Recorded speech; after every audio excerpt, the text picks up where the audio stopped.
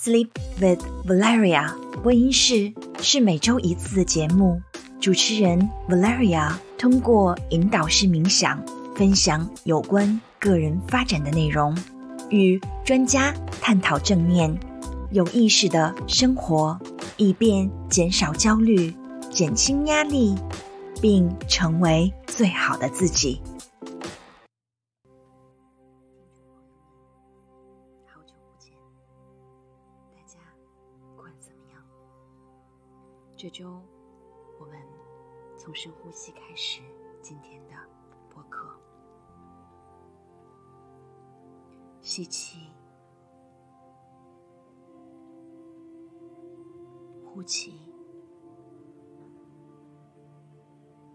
吸气，呼气，吸气，呼气。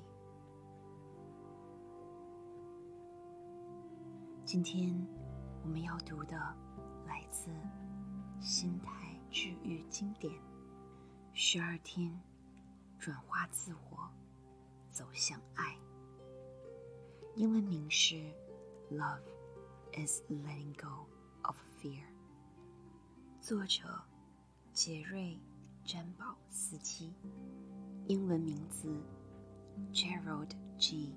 Jampolsky。最近我一直在思考这个问题，最终什么会让自己变得快乐？什么会让自己变得舒坦？什么是值得我们奋斗的最终目标？想了好多，最终得到了这个答案，那就是内心平静。这本书说到，内心平静是唯一的目标，是我们最强而有力的动力。为了拥有平静，我们必须一直将保持平静的心智当作唯一的目标。但是比起唯有单一目标，每个人都试图同时掌握了许多不同的目标，然而这么做只会分散我们的注意力，并增加冲突。只要在发现自己突然落入情网汪洋的时候，自我提醒，我们只有一个目标，就能够保持朝目标前进。在这样的情况下，我们就可以把所有的注意力集中到这唯一的目标上，让自己浮出海面，大口呼吸，好好活下去。选择你要的现实，我们可以选择忠于自己的现实。人有自由意志，所以只要我们想，就能选择看见，并体验真正的实相。我们能够体验到我们的实相就是爱。如果想做到这一点，就必须时时刻刻都能跳脱可怕的过去和未来，以及我们在文化中接受的那可疑的现实带来的桎梏。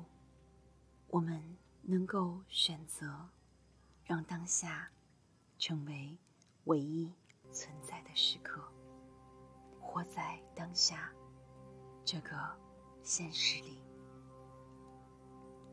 我们的心智没有边界，因此实际上一切都是相连的。事实上，我们的心智没有任何限制，除非我们给予它限制。当我们使用不行和不可能这类词语时，就把过去变成一种限制，加在自己身上。心态治愈，在生活中保持平静的9种心法。1. 保持内心的平静，是我唯一目标。2. 宽恕是我们唯一能做的事，也是保持内心平静唯一的方法。3. 借由宽恕，我们会停止批判别人，同时也会看见所有人，包括我们自己，都是无罪的。4. 让我们停止批判，停止把过去投射到未来，就能放下恐惧，活在当下。5. 我们能学习听从内在直觉的声音所给的方向，它能指引我们知晓一切。6. 当内在的声音给予我们方向之后，它也会提供我们方法，去完成需要完成的一切。7. 遵循内在的指引时，通常需要投入一个特定的目标，即使实现这个目标的方法还不是很明确，这是反转了我们习以为常的逻辑，也可以说是倒因为果。8. 我们绝对能够决定自己的认知，以及想要拥有的感受。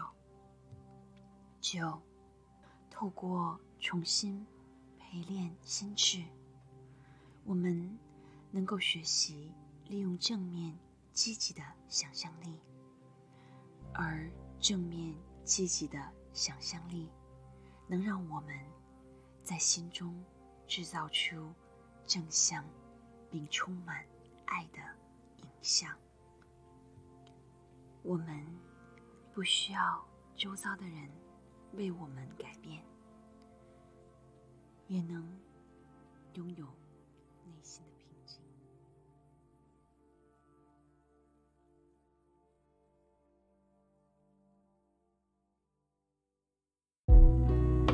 非常感谢收听和支持本节目。